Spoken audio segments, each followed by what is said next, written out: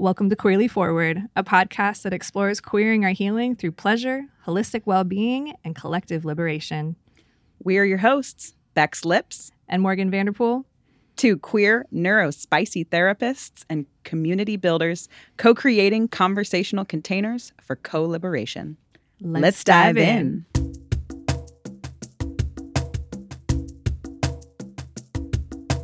What does it mean to queer our healing? Endless possibilities. What does it mean to queer our healing? Letting wild nature lead. Come with your questions, come with your magic. Come, come, come, come. Let's get free. Everybody. Welcome back to Queerly Forward. I'm Morgan Vanderpool, and I'm hanging with Bex Lips. What's up, honey? Hi. I'm so excited for our conversation today. Like, y'all, this is the heart of what has inspired this podcast to be in a lot of ways. And we have the deep privilege and honor and, ecstatic excitement about being able to talk about what does it really mean to queer our healing in our own bodies and the collective. And we're just going to go. But before we go, it's important to prepare for your journey. Oh, yes, let's prepare. Our journey. It's important to prepare for our journey. So we just want to set up a little bit of spaciousness for ourselves and for our listeners as well, as we talk about healing and mental health and mental illness and oppressive systems, that just to track ourselves and track our bodies and be really gentle with what comes up. And resourceful. So let's track your resources, y'all. This might be a good conversation, as all of ours, to have some water at hand so that you're in relationship with your H2O. Oh, shit. Where's my water? It's underneath you. I have my water. Check. Had a snack. Check.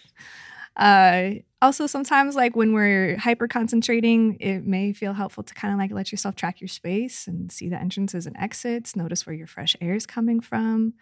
Giving yourself moments to notice your breath moving through your body. However you like to process, whether you are a mover, a shaker, a writer, however that might be, getting space to do that. If you need to grab your journal, not that you need to, but you might need to, depending on what happens as we move along. You're a note taker.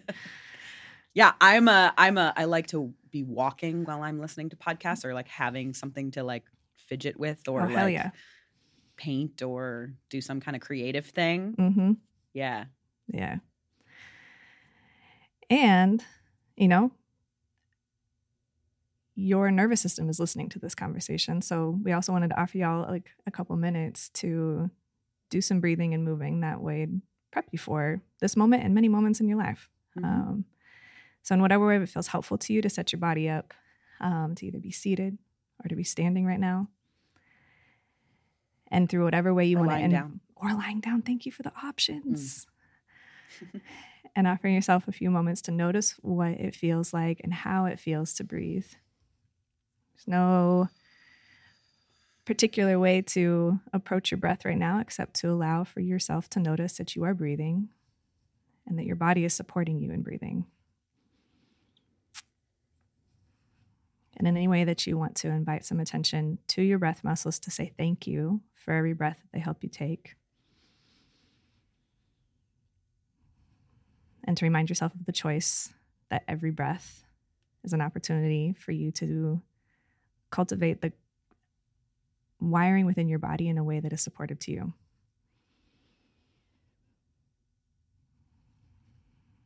And in whatever way you might notice that as you're paying attention to breathing, that your body says, please move me. You are welcome to add in a stretch, add in a wiggle, add in a sound. Wow. And particularly maybe giving yourself 2 or 3 exhales to fully breathe your breath in a way that feels supportive to you right now.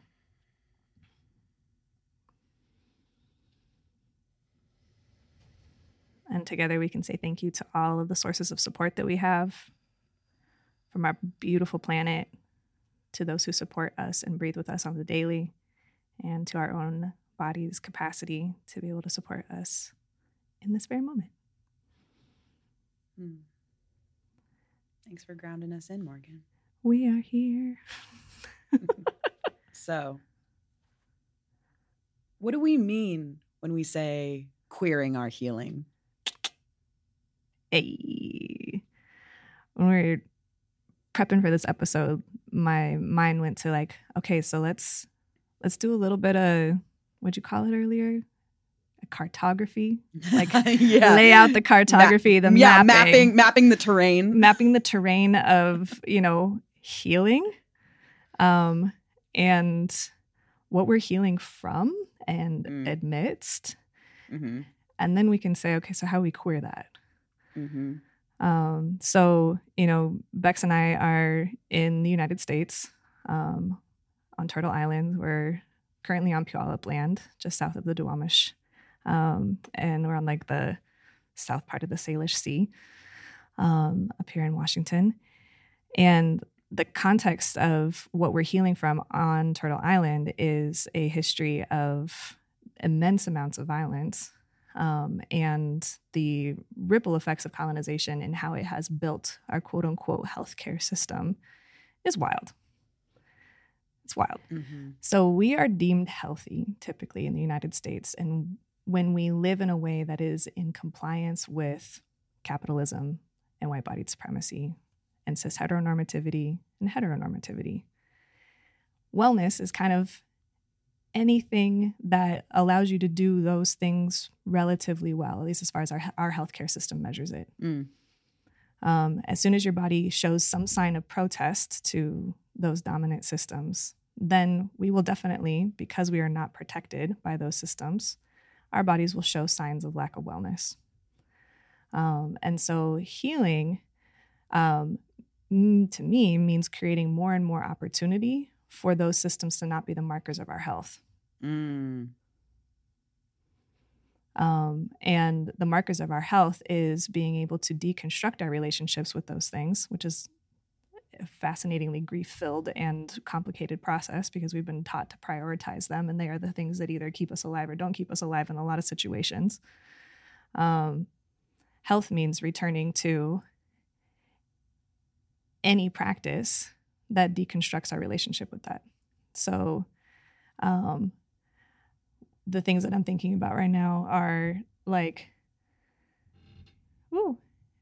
within our healthcare system, when you are feeling unwell, you go in to get care, and the way that you are deemed worthy of care is if you fit a certain diagnostic criteria.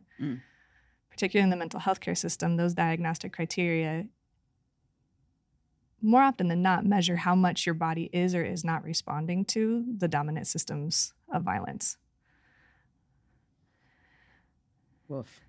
And then the healthcare system then puts a code on that experience, and we are then asked to pay for receiving care from the very system that has made us unwell for a really long time. So healing to me, and thankfully to, I say to me because I've been really grateful to be in relationship with, earth-led healers and like indigenous healers and folks that are like, we don't either possibly have access to that system, or accessing that system does not put me in greater sense of health. So I'm responsible for my body. And what does it mean for me to be responsible for my body and the bodies that I'm in relationship with? And that's when we get down to like, how do we resource within ourselves on how we breathe, how we move, how we relate, what we eat, where all our water and our food comes from. That's where we regain agency over what health actually means, and how much can we disembark and disengage and unplug from the ways that we're expected to be compliant with systems of violence. That's one way to tell the story. And I'm sure I missed 5,000 things, and I want to say even more, but we'll start there. And I'm leaning into gratitude. There's some folks that I feel like, as I've been saying what I just said, are pulling from their wisdom. So just to bring their names into the room, we'll continue to iterate our teachers over and over again. I'll go with the first time that like my brain was gifted with the framework of understanding like, oh, wow, how does health play along systems like colonization and the economics that follow it and the religion that follows it and all of that kind of stuff. It's a bomb-ass book that I read. I think I was like just graduating, like 22 or something like that from undergrad. And it's called Crazy Like Us. The subtitle of it is The Globalization of the American Psyche. Highly recommend, y'all. Like, we'll put that in the show notes. Put that in the show notes. Certain conditions didn't exist in certain parts of the world until the United States colonized that space. And then it just maps that along eating disorders, along depression, along all of these things that just don't exist in situations where you're in copacetic relationship with the ecology around you. Copacetic. Right? Like, as soon as you start to behave along the lines of the expectations of colonizations, of extraction, of disassociation from the ecology around you, that's when you start to become unwell. Yes.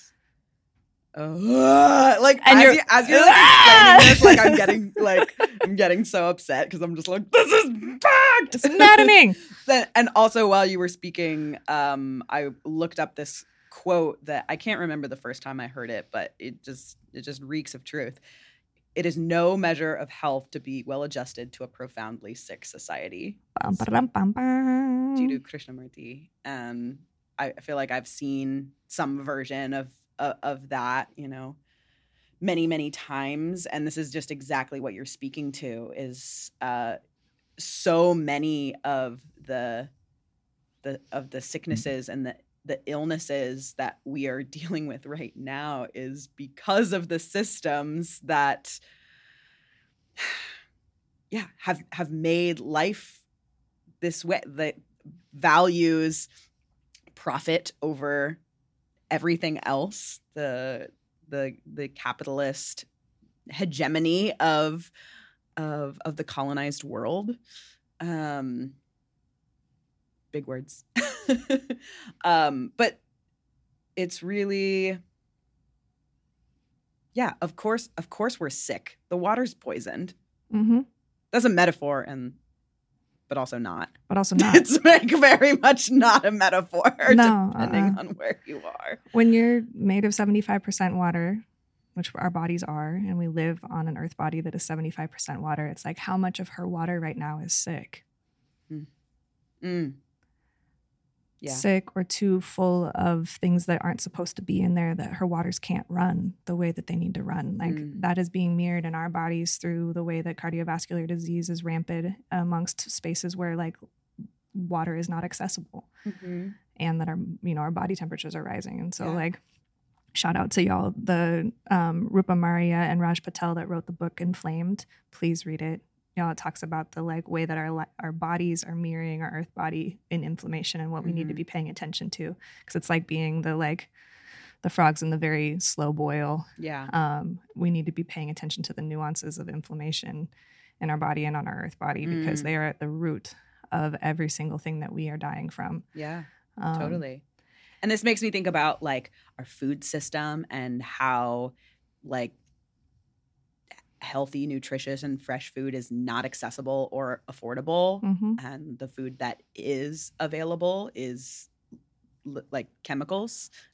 It's not food. Like of course people are unwell. Like of course people have fucked up relationships to food. And everything that goes along with that. Like and in this episode, I think we're talking largely about the impact on our mental health, but there's definitely a lot that can be said about the impacts on our physical health as well. I mean, and it's related. They're related. And also just like, calling out the like annoyance I have that I had to separate those in my mind. That I felt the need to separate those, because again, that's how the system is like, well, there's physical health and then there's mental health, and honoring the ways in which physical health, spiritual health, emotional health, mental health. I don't remember if I said physical health first, but that's in there. Like those are not separate from one another. No. And those are not separate from the earth. Nope. All together.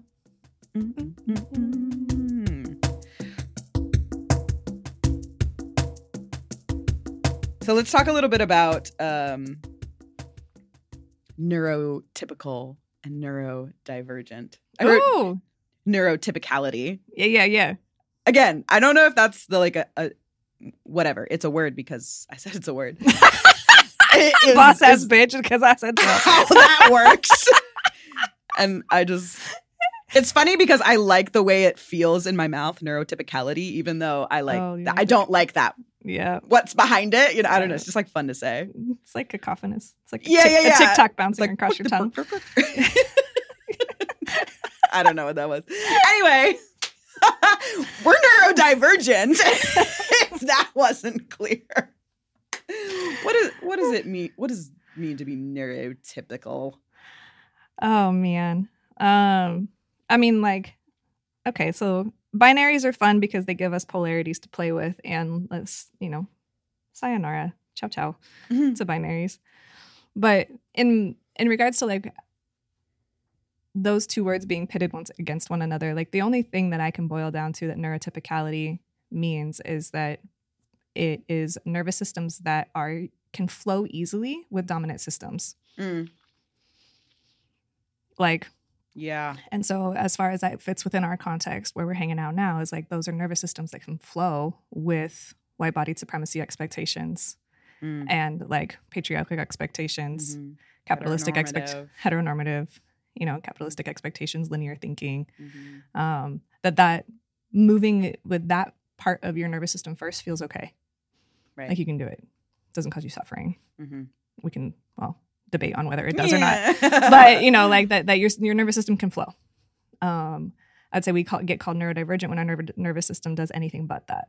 Yeah. Now, so like we then say like, okay, so diverging from what, right? And you and I were talking earlier on like, well, we get a little bit closer to being more inclusive with those words if we start to merge towards like neurodiversity, just like biodiversity. Like we have a huge ass diversity of how nervous systems work. Why should we expect anybody's nervous system to work exactly like ours and vice versa? Like, let's get to know each other as like radically cool humans we are. But as humans, we do like patterns and we do, we love binaries, but we're really good at recognizing patterns too. Yep. And so then we say like, this is a pattern and that pattern is normal. It's like, wait, what? Maybe not. Yeah, but what's normal? I've never wanted to be normal, to be honest. I can't be. So like, there's a don't want it, can't have it. There's a autistic author that maybe we'll put a little tack on here on who because I can't remember their name right now. That proposed the binary of like neurophobic and neurophilic as something to consider. And so what does it mean like neurophilic to be like in love with the neurology that's around you and in love with your own? And then like we live in very much a neurophobic society. Yeah. Where like, you're just slightly a little different than me, like threat. You know what comes up though when you say neurophobic? Yeah. I'm afraid of brains. It's like a broken zombie. It's like in therapy by itself being like, my family wants me to eat them, but I can't. I can't even get close to one. Oh my God. Oh my God. Okay, if there are any like artists, like comic artists out there, I need you to make a comic strip that's like a zombie in therapy for neurophobia. Thank you. Please and thank you. That's fucking amazing. Oh man. Where were we? We were on neurophilic and neurophobic. Right. Yeah. And unfortunately what happens when somebody's afraid of like when fear comes up, then we cause harm. Right? Like, so our bodies do have a hard time and our brains have a hard time integrating cognitive dissonance. So like the fact that there's two ideas that are trying to exist in opposition with each other at the same time. Like, no, don't do it. And that's so profoundly woven into our bodies because of the consequence of being quote unquote different in any way in our country is death. Like totally. There's like very real consequences. Cake or death. Like the United States goes to death. Yeah. And so our bodies know that, right? And so like there is this like deeply, profound experience of being able to tune into like, okay, I want to choose life. And to choose life means to choose to live in my body in the way that it works. Mm-hmm. And figuring that out against all odds. And to do it together. Yeah. But like let's normalize that, like, yeah, if we live in a neurophobic society, having a nervous system that either like just like having a nervous system that is not linear, that is creative, that is expansive, that is like always asking why. That's moi. That's gonna not bode so well for you all the time. And also it's gonna bode incredibly well for you because staying in the constraints of capitalism and colonialism is like ridiculously binding. Yeah. But you get rewarded. You do. With a false sense of safety and security and potentially material goods. You're in the right material goods. Material goods. Okay. Cake or death. You get cake. I like cakes. I understand why people choose cake. I get it. For those just citing that's Eddie Izzard joke, like y'all, it's not just me being super random right now. If it doesn't sound familiar. Cake or death. Yeah. Death cake? Okay, so when we're talking about neurodivergence, and I had this thought when we were prepping for the episode, I was just thinking about how, well, you helped me clarify the difference between neurodivergence and neurodiversity. Neurodivergence being this is separating from this other pole that we've described as normative, and neurodiversity being just like the natural state of things. Like there are billions of human brains in the world, and like of course they all function differently. Mm-hmm. And as I was talking about, we love to recognize these patterns. So like there are distinguishable patterns 100%. In terms of like how brains work, but there's also so much diversity and expansiveness within that. Yeah. And that is the most natural thing in the world. Yep. Like we see that reflected in nature so very much. So yeah. So how do we honor the diversity of our working brains? Or not working brains? And is it okay for our brains to just like not work sometimes? Oh yeah, for sure. As in 2 minutes ago when I had a complete brain fart and could not think of where my brain was trying to go next. And so maybe this is a good opportunity to weave in some of our personal lived experience with brains, with our brains and the systems and what we call mental health and mental wellness and healing and all of that journey. Yeah. Do you want to start? You want me to? What you feeling? Yeah, I can start. So, it's funny. I think we've already established that you and I kind of identify as like neurodivergent or neurospicy. We like that term. And I and many people I think are on a journey that takes lots of twists and turns, and I'm very much like still on it. And so, but there was a time in my life when I clung really hard to like my diagnoses. So I at like 16 was diagnosed with depression and anxiety and kind of self-diagnosed with ADHD, and then later more officially diagnosed. And like for such a long time, like I like being like depression was a part of my identity. It was just like, I am a depressed person. And for me, it was somewhat helpful to have a framework and to be on the journey of like receiving psychoeducation around how my brain was working and like,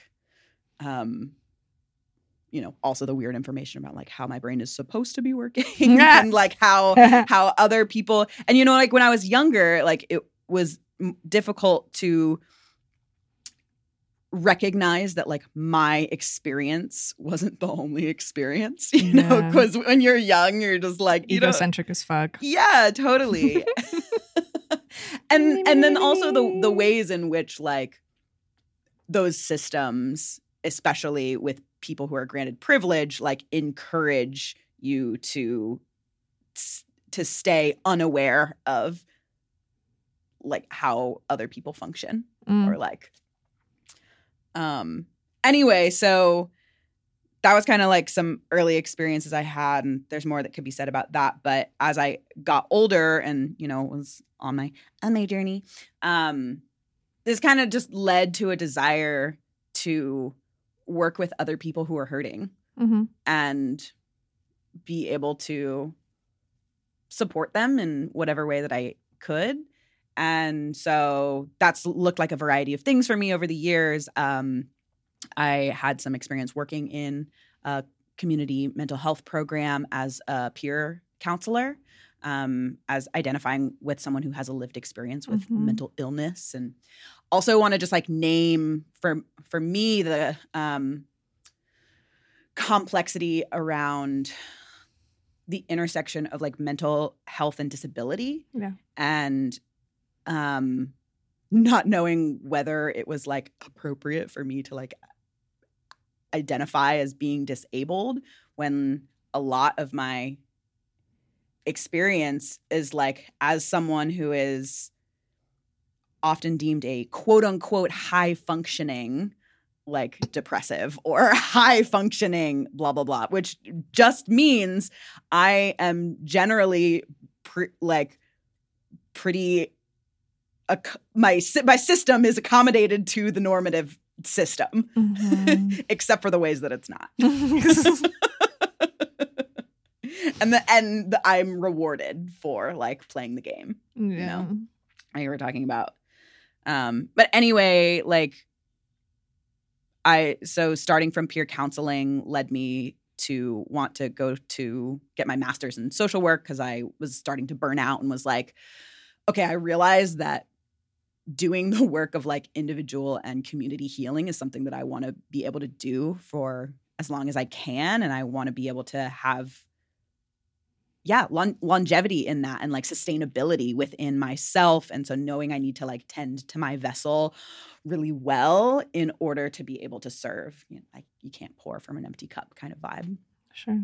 And so, yeah. And now I'm working as a mental health therapist, which is wild. I just started that piece of my journey.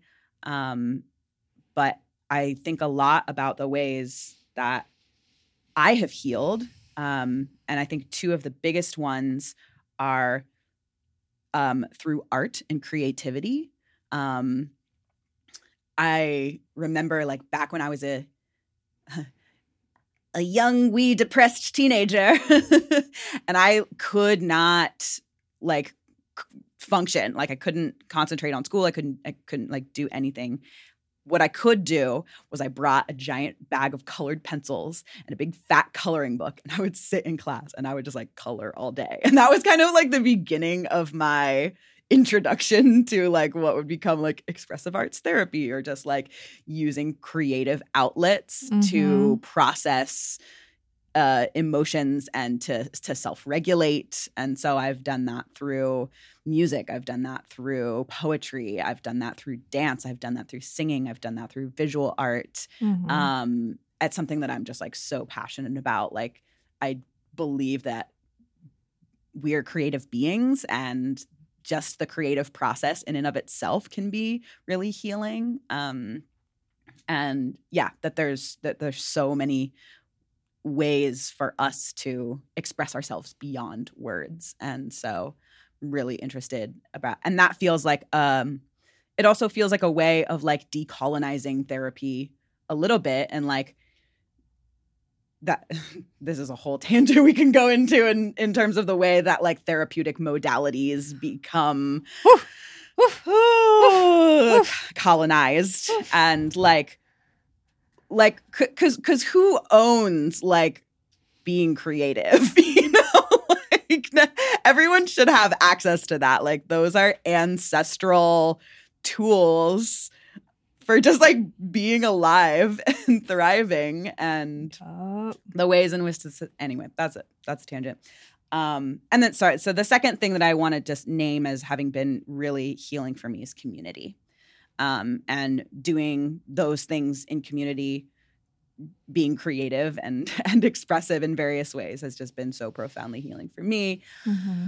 Learning about my body and the ways in which my physical, mental, spiritual, emotional health and well-being are not just mine. They're so interconnected with the web of my immediate community, but also the wider web as well. Mm-hmm. Recognizing like my kinship with the earth mm-hmm. body and all its creatures, and that feels really important as a way to kind of like circle back on where we started. Like individual healing's not enough, like because we're sick because of these systems. So like we have to heal in community, and we have to heal in relationship to the earth. Mm-hmm. And what does that look like? And there's so many people that have a lot of wisdom around that. I'll pause there. Oh, I'm so grateful to hear your story told in circles. And all the different circles coming together. Yes. I can like, y'all don't have the like opportunity to see Bex's hands moving and their eyes going in circles. And like, there's just like so many circles. My eyes rolling in the back of my head. Everything's interconnected, rolling with each other. It's so good to watch. Well, and it's so interesting, you know, like to try to tell a piece of my story mm-hmm. and then I'm like, I'm jumping here and I'm jumping here because as we discussed, before we started the episode, time is fake. Time's not linear. Here we are. Mm. Yeah. Yeah. What does this bring up for you? Oh wow! Like a little bit of context, y'all.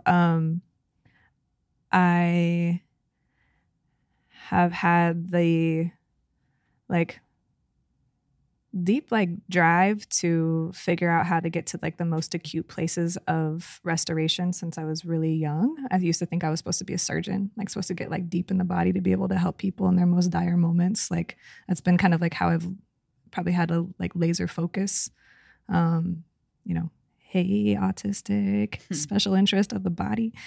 And so because of that, I've been like hyper drawn to like, okay, so where is the healing actually happening? Where does it need to happen?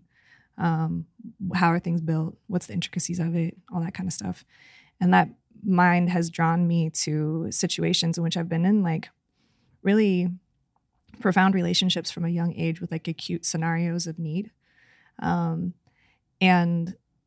pairing that with the polarity of being raised in a space with an identity. I'm a white-bodied, you know, mobile human that I flew completely under the radar of having any of my diagnoses during school because I grew up in a space where there was spaciousness to be a wild child. Not everybody gets that. If my body had been constrained, I would have had so many of the behavior problems that are associated with the externalization of the way that my nervous system is wired. But I had space to roam. I had invitations to move with nature. I was like brought onto the dance floor as a very little kid. So I had rhythm in my life all the time. There was music in my school. We went to the ocean. We grew food together. So like I can look at these moments in which like I know had I not had access to those like opportunities to co-regulate with nature and to be protected around my identities, I can track how my fate would have been very different. And when I have had experiences with acute trauma in my life or mental health need, like those protective systems were around. So like mixed with the fact that like the things that I was going through weren't allowed to be talked about. So there was this like weird spaciousness to be taken care of, but just don't pay attention to the thing that caused pain. It's this very interesting mishmash of things. So like my family depended on the medical system and rather than like mental health system when my mental health stuff showed up. So when my mental health stuff started to show up more acutely, aka when I was like figuring out that I couldn't come out because I didn't have a way of coming out, like because there weren't words enough for me to be able to describe who I was. Like I wasn't, I wasn't lesbian enough to be a lesbian back then. Like bi was just hypersexualized. I definitely wasn't straight, but like I'm a boy that likes boys. I didn't have those words back then, in whatever body they might come in. But at that point, my parents like turned to the medical system, and I was put on birth control to navigate my depression. So what did that do to my development? It worked. It mellowed me out. It brought my poles of high. Worked was in quotes. Worked, yes, worked was in quotes. It quote unquote worked. And then I was given vitamin B. So vitamin B, yeah, my body needed more stimulus because of being as like, neuroexpansive as I was. I needed internal stimulus and I needed internal modulation. And so I was given those through chemicals at like a young age, but not mental health therapy. But then my body, being as wise as it was, knew how good it felt to move with people. And I needed to start to like move with a purpose that was helping me contend with what I was learning about the world around like how fucked up the United States was and like what it meant to live here and what it meant to try to come here, particularly after like our country has abused somebody else's country. They come here under the protection of the oppressor. Like being in a place where a lot of migration from like South America and Central America and Mexico was happening in California, and where like California is a place where the border got, the border crossed the folks who lived there. Like they didn't cross the border. Yeah. And living in that land and being bilingual and like learning those stories about how bodies were just being like rapidly impacted by systems, but like the people around me who didn't speak Spanish weren't talking about it in English. It wasn't being spoken because we were all trying to pretend that like life was hunky-dory and we should all be happy here because we're living in fucking paradise in Santa Cruz, California. So like as I was figuring out what I was contending to as a human on this planet in ways that nobody was really talking to me about, I was like, what's the ways that I need to figure out how to hang with this? And I knew intuitively, thankfully, I think we all kind of do, that we need community somehow. And so like I reached for the church. My parents didn't belong to a church, but I had this rad ass church down the street that was like full of a bunch of surfer hippies who like would do service projects and stuff, would get together and sing and would pray for one another. So like I got community like that. Yeah. And like community that like really wanted to have your back. Now there was context to it, right? You weren't allowed to have sex and you shouldn't be queer. Hypersexual queer kid over here had to do some weird morphing. But at the same time, I think it was also hyper protective because like I knew that that's how I found my most joy. Like I knew that from a very young age, that like being of service and being in community and being in song with one another, like that's where I felt the most joyous. So I was also a drama kid. That saved my ass. Being on the dance floor and choreographing for the drama department, like so fucking protected. I was hanging out with a bunch of queers, so it was great. Yep. Just a closeted one. Love you all. I am one of you. We've figured that out since. Oh my God. Yeah. The game of like, let's go back to high school and find out how many of us are queer now. Yeah, totally. And then you go into the drama department and it's like everyone raises a hand in some way. We're here together. Yeah. But kind of like, fast forward that type of like acute focus on like, where do I want to be of greatest service? I immediately after graduating from my undergrad, like got into the foster care system to figure out, like, that was my first job. I was working as a foster care case manager at the border between San Diego and Tijuana, supporting Latinx families with babies from 0 to 5. So on this program, I was in direct relationship with parents who had acutely harmed infants. And so from a very young age, I was like, what's going on here? Like, how can I dig deep and show up with love? Like there's has to be deep reasons as to why a human would treat their child like this. And holding the baby, watching the baby heal while they have just enough space from their parent, watch their parent try to heal and like create some sort of like reunion around that. Like led me to ask a fuck ton of questions about what does that actually really mean? While I was starting a deep dive into like the yogic practices at the time on what does it mean to like heal your body holistically from a framework that is outside of like Western medicine. put the two together, and like I go into a deep dive of the nervous system and have been absolutely fascinated with the way that global systems of violence play out in the way that we breathe, the way that we move, and the way that we heal. So I went down the road of figuring out how to become like a complex trauma specialist. And I did that through getting my social work degree. Also, ADHD moment, I talked to a counselor and they're like, are you going to want to do something other than therapy probably with your degree? And I was like, most definitely. Give me all the options. She's like, just get a social work degree. You'll be able to work anywhere. Yep. They'll need you everywhere. Yeah. True. Career protection. Got it. Trauma goes up. My job protection goes up. It's a wild experience. Yeah. Oh my gosh. Anywho, so that's played out into, I've been a mental health therapist for about a decade. I worked in community mental health from 2012 to 2017. 2015 to 2020, I was a trainer across the Western United States and Latin America and the Caribbean in an evidence-based practice, EBP, that focused on trauma-sensitive breath and movement, and got to co-facilitate that with a bunch of badasses across the globe. And there's just been all of these like really rad ways that the more I have become confident in the fact that like what we're healing from and what does healing really look like in regards to like being able to create connection through our own nervous system being able to have a predictable enough connection with other people and with our planet, the more easily I've been able to like hone in on how I want to practice and what does it mean that what am I healing from? So every layer of clarity around what kind of practitioner do I want to grow into has made me deconstruct myself and redefine my entire fucking life, particularly as a white person. And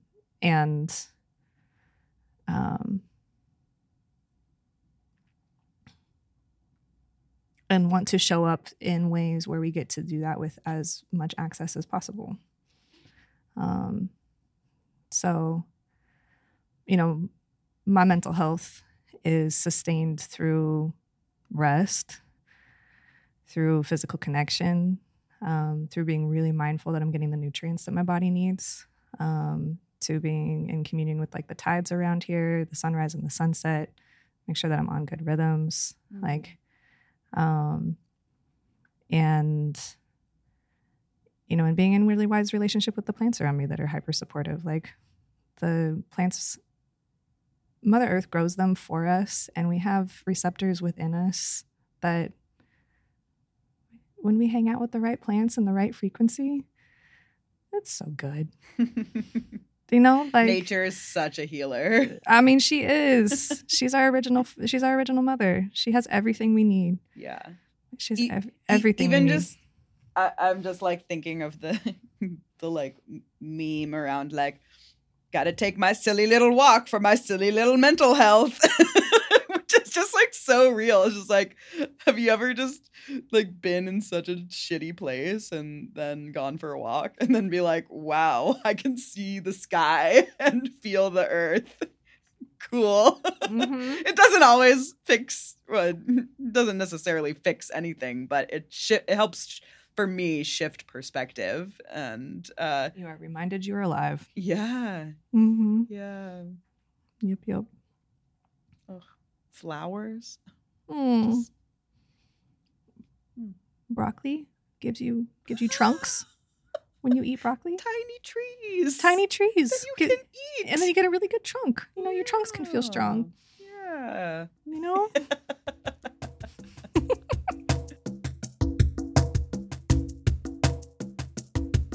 So where do we go from here?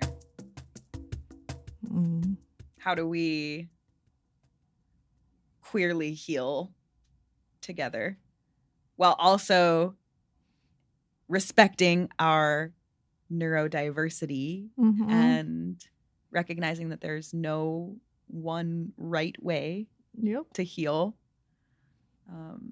Everyone's path looks a little bit different. We find a lot in common along the way.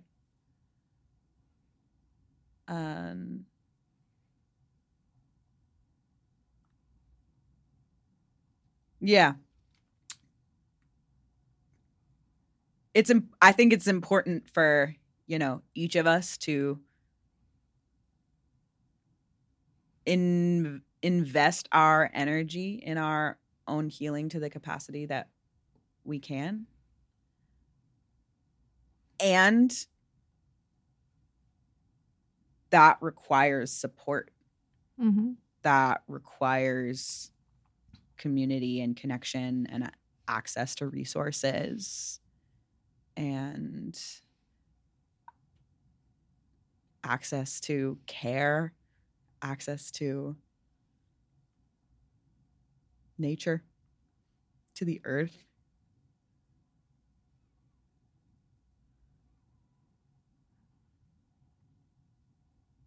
Yeah.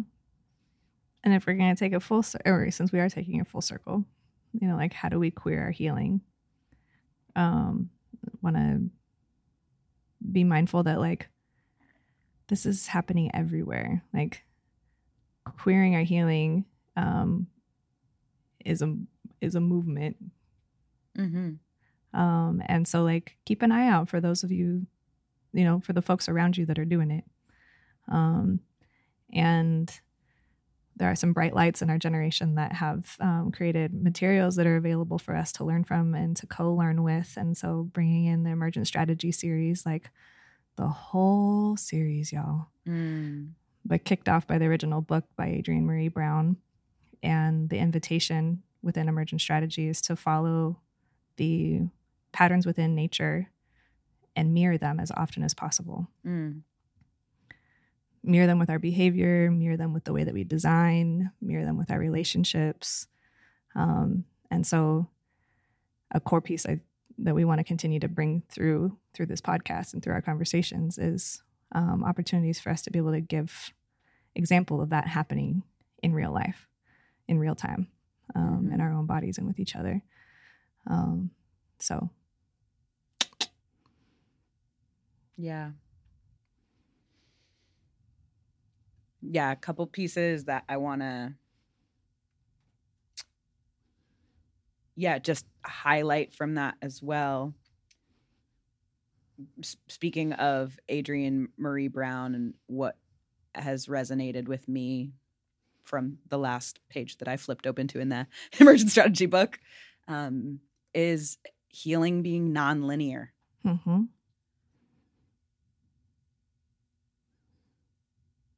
Period. Yes. The complexity of doing healing while still being exposed to systems of harm is complex and nuanced, and every step is important, whether it feels like a step forward or a step backward or steps round and round in circles. Yeah. There's no right or wrong way to heal. And every breath is healing.